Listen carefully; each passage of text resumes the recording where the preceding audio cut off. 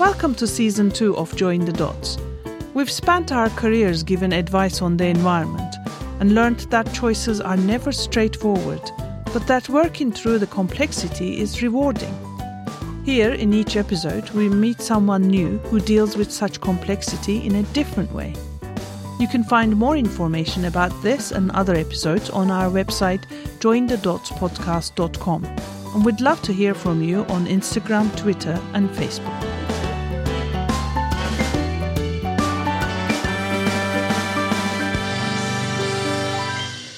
Our guest today is Jodie Newcombe, joining us all the way from Castlemaine near Melbourne. Welcome, Jodie. Thanks, AJ. It's a pleasure to be here with you.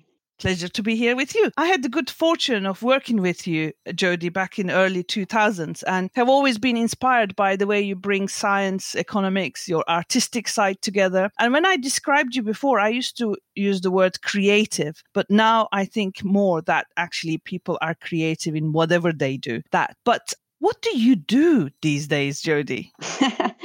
Well, I guess I probably wear three hats. The first is that I'm the climate change coordinator for the local government. And that's a part-time role at the moment, which means that I can inhabit two other roles. And one is continuing about a decade-long creative practice through an organization I created for bringing artists and scientists and all sorts of professionals together to look creatively at how we address climate change. And that organization is called Carbon Arts. And the third thing that I do is I'm setting up a local think tank for the regenerative economy with three other colleagues, and it's called the Castlemaine Institute. And that's in the startup phase. All of those three roles really merge together through the project that I'm leading with at Council at the moment, which is our community's response to climate change. So we declared a climate emergency a couple of years ago as a council, thanks to a massive campaign of the public. And we're at the moment really just going through the long process of co-design of that plan or that response with the community. And I bring to that the different hats that I wear as I do that work. We're going to unpick all of these things. Where to start with these three hats? I'd like to start with the word community. Can you tell us a little bit about where you live to start with, but also how you defined community? The reason I ask this, Jodie, is that sometimes I come across this divide between the decision makers, the business, the experts who advise them all, and then these people who are the community, whose lives are massively affected by all those decisions, but not necessarily seen and heard when the decisions are made. What is the community? Moving to a smaller place from a big city like Melbourne and living in London before that actually brought into starker relief what a community is, because if you live in a larger place, you have less of a sense of a community. So what does London think about water quality? And a representative sample of London is not going to include people that you know. Whereas in a community this size, and our entire shire is 18,000 people, and the borough that I lived in Melbourne was 80,000 people. And one of the things I love about living in Castlemaine is, and I recognise this very early on, is that you don't have to email people here. You just leave the house. Oh my goodness. You leave the house. You just leave the house. I'll be sitting in a cafe having a coffee with someone about a project that I want to do. And I'll say, who are those two guys that have just arrived and are doing the renewable energy plan? And then I'll literally look across the room and there they are. So I walk over and I say, hey, I have this great idea. I really want to run a session at the local pub about sustainability and the renewable energy plan and et cetera. What about it? And it's so efficient. I think that community for me has started to feel much less an abstract thing. And when you start to have those connections to place and you start seeing yourself as embedded within an environment, the community is no longer just people. It's the community of birds. It's the community of insects. From a policy perspective, working in local government, I think what's really fascinating at the moment is that we have a new Local Government Act, which requires that local governments do deliberative democracy. And it requires that we work with the community to create a vision, and the council works towards that vision.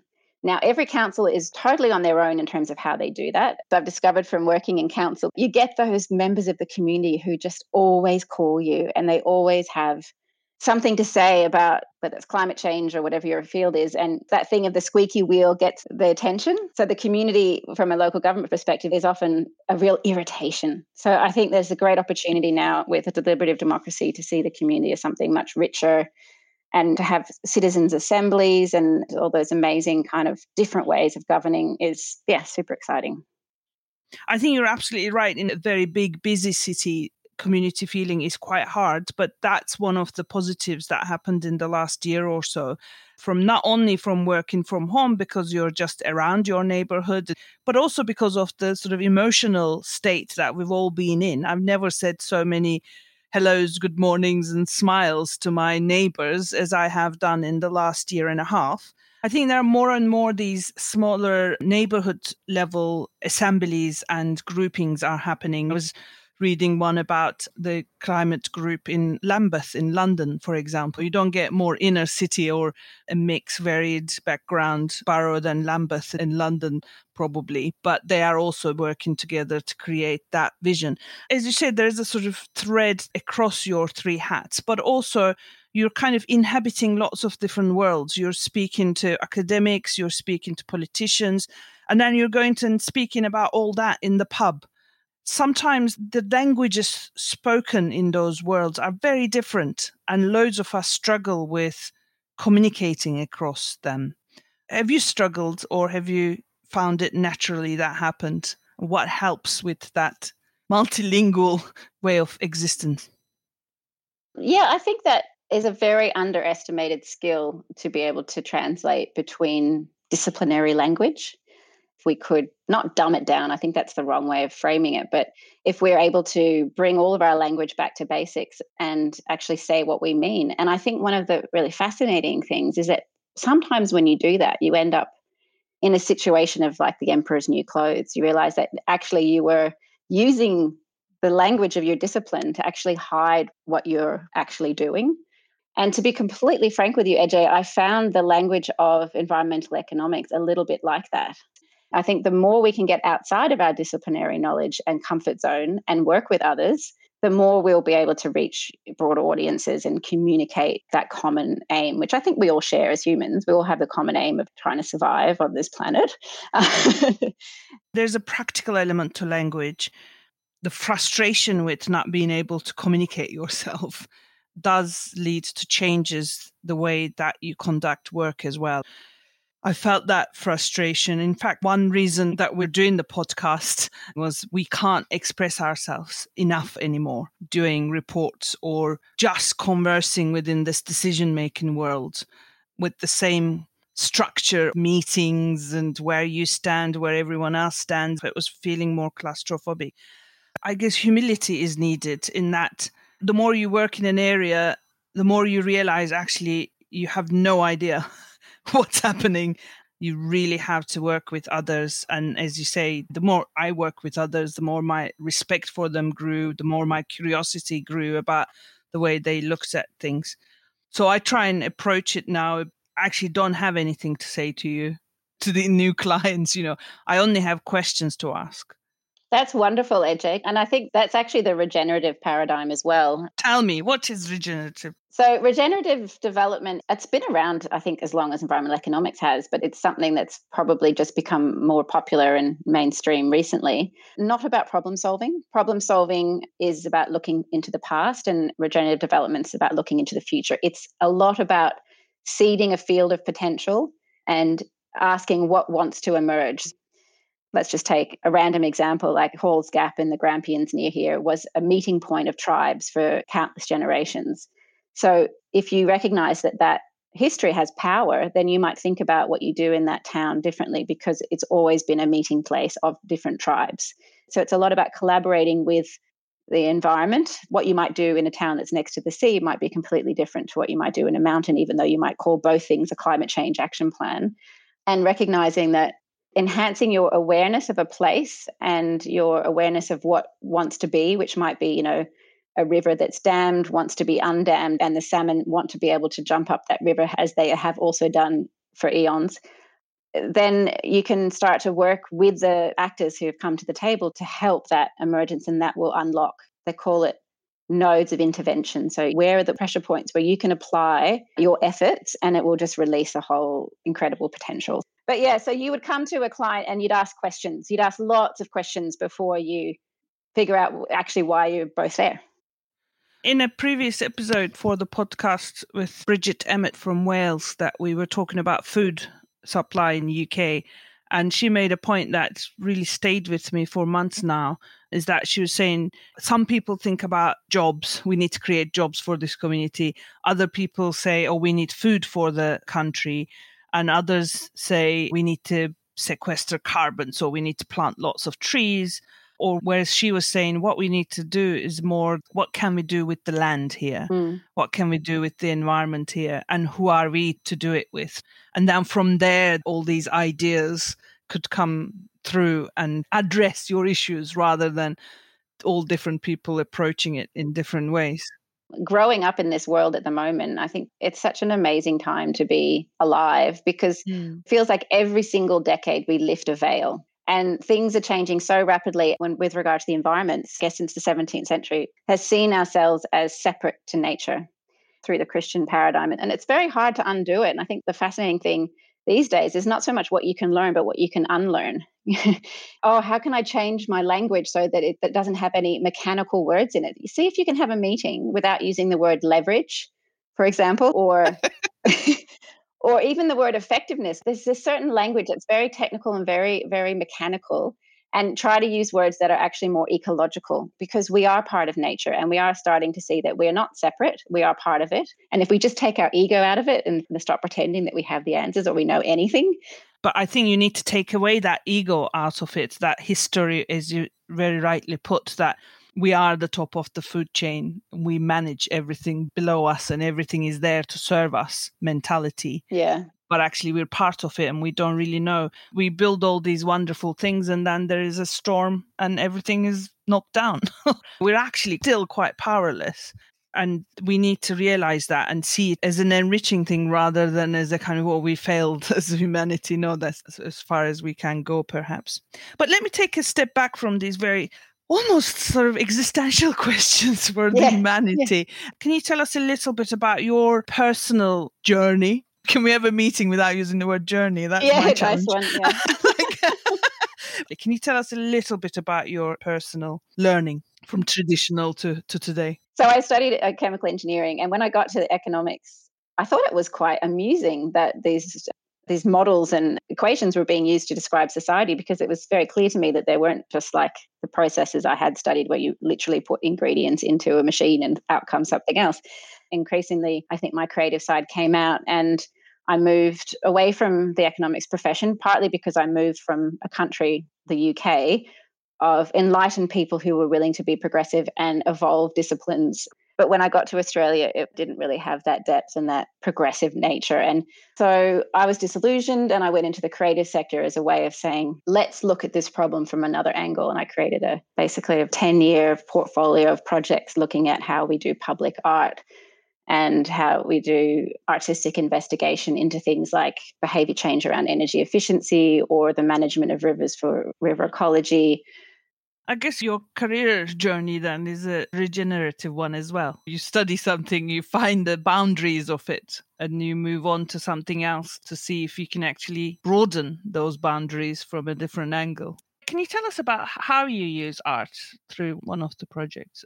Project we did on energy use was called Building Run, and it came out of an initiative I created called Sensing Sydney in partnership with the City of Sydney to collect lots of data around how the city was progressing towards its sustainability goals, and to engage artists to visualize that data and help bring more public engagement into those areas. So the idea was that by providing a feedback loop, we could have greater engagement. What I really liked about data visualization as an art form was its ability to give you that immediate feedback, and that sense that you're interacting with the system. So we used that, and we actually designed a whole public art program with a major developer in Australia to commission several artworks that took data either that was ambient, like air pollution, or data that came from buildings and could help drive ongoing behavior change in buildings, like as a reward for tenants for good behavior. It's one of the commissions that came out of Sensing Sydney, and it actually used video art as a way of visualizing the energy performance in real time using real-time data of 5 huge towers in the centre of Sydney. So each of the screens that we put up was at the end of a racetrack in this massive foyer in the Deutsche Bank building. Each of the screens was an avatar. So it was an actress who had been recorded by the video artist in different states of running, like on a treadmill. So you could see how she was, in the middle of the day when the buildings were being used a lot, she was running really fast, and she had different outfits on for each of the buildings. So in the space of 15 minutes, you could see the performance of a building throughout the day, and it went for a whole month. So it was a durational work. And the building managers actually came and checked out how they were doing, and they started having a competition with each other as to who could perform the best and who could win the race. Art is able to shock and delight. But I think I'm also hearing that through that makes you think and question how we live, and perhaps then some of it might lead to action as well. Yeah, and so with Building Run, we were trying to increase the awareness of people in buildings about how their buildings were being managed and who was doing that, and also understanding the rhythm of the city, the pulse of it through the change of the running. But if we were to do that at a tenancy level, you could actually start introducing behavior change programs and say, let's actually try to win this race. And what does that require? And so one of the parts of that project was to engage all of the sustainability managers within those office spaces in a conversation together. So it was a real spark for that connection. I think towards the beginning you said you don't want to be dumbing down. Totally agree with you. It's more about you need to be making it interesting for people. Yeah. And understand the importance of what you want to communicate. And that takes us back to the community. If you're obviously living with them, if you're seeing them in the cafe, you get to understand them much better than this kind of faceless decision makers or faceless people. My partner Dale's a painter, and he says, if you ask me to talk about my painting, you're kind of missing the point. That painting will say something because I'm doing it visually. As people who aren't in the art sector, we kind of look down on that somehow, like, oh, it's just a commodity, you're just buying something. But at the heart of it, I think there needs to be much greater respect for the way that different creative professions, including music and theatre, bring so much knowledge to any situation. Perhaps that's because we're missing that link between what we feel when we're engaging with art and what it makes us do later.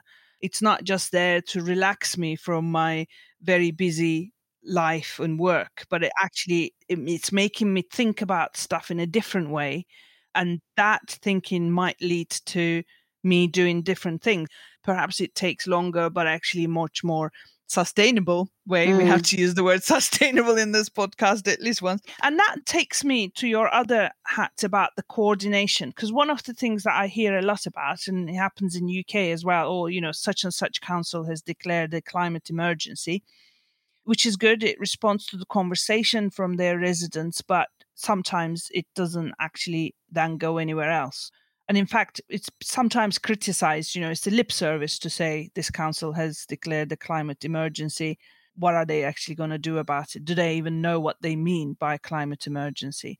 So since you are the climate change coordinator for the local authority, can you tell us a little bit about what it means and what does it change once a council declares a climate emergency? This was exactly the question that we tried to put at the forefront of our own briefings of councillors in this decision, was to say, you can just declare a climate emergency and change nothing, which means we can deliver this. Here are the climate change programs you've already committed to, and this is what will be delivered. If you actually commit funding, then we can do these things and we can do more. We tried to be really specific in that decision making. I was very disappointed that after declaring climate emergency and after having presented in so much detail the money thought we needed, and they didn't fund it.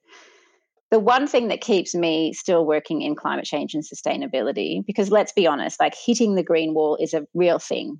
People who are trying year after year to get through that policy or to work within a particular system or organization burn out. It is very tough work because it is emotional, something you deeply care about. For some people, it's quite spiritual. I think being able to say, okay, I've been an economist for a few years. Now I'm going to work in the creative sector. And now I'm actually going to go work in local government. Now I'm going to start a think tank. The freshness of having that new perspective and still having that network, still being able to go, do you know what? I actually think we might need an artist in this instance.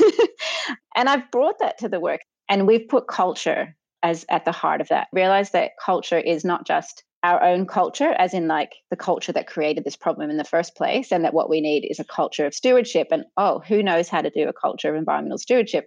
Traditional custodians of the land. I feel confident in leading with that, knowing that I've had all that other experience.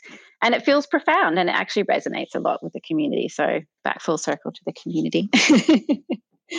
I found it, you're curious. But you're not just curious for curiosity's sake, but you want to put everything in your bag and take it to the new position. And I totally agree with what you say about environmental economics.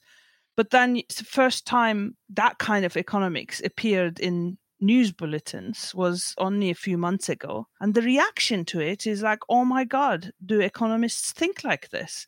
You know, we've spent decades thinking like this, thinking that actually we are quite mainstream within our small world. But when you start communicating it, people go, oh my God, this is such a radical idea. This is the, end of capitalism.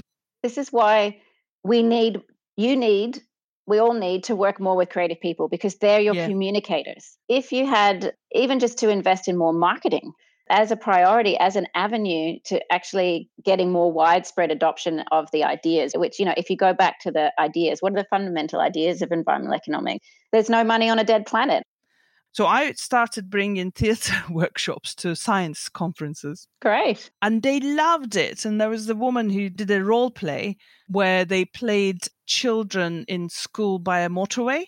And they were saying about how their school is by a motorway and they only get to go to nature once a year. Whereas, there are other people's schools that are right by a forest. And she said she'd been working in this field for decades, and it never clicked with her this sharply, the social injustice and environmental quality, the links between that. She only realized it when she acted for a 1.5 minute scene as a kid who goes to an inner city school by a motorway and put herself in that position. And that's the power of theatre. And that is also the power of embodiment, our head, heart, and hands together. The art engages the emotions, and that's really important because we are a lot emotion in terms of our makeup and the way we experience the world. So it's a very powerful tool.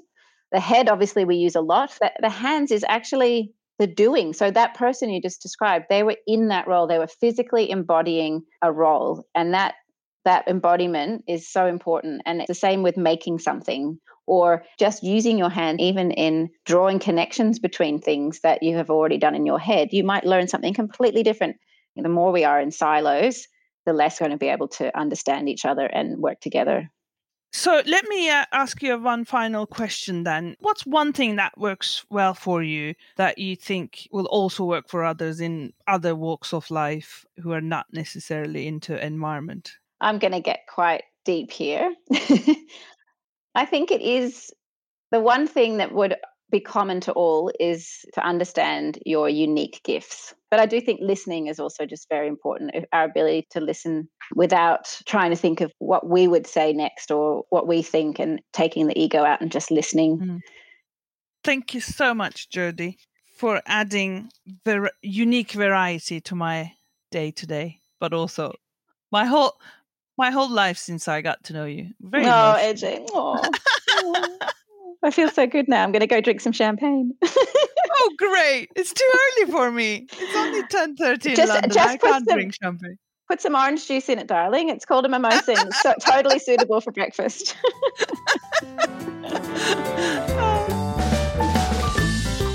Thank you for listening.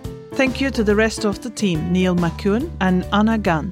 You can find more information about this and other episodes on our website, jointhedotspodcast.com. And we'd love to hear from you on Instagram, Twitter, and Facebook.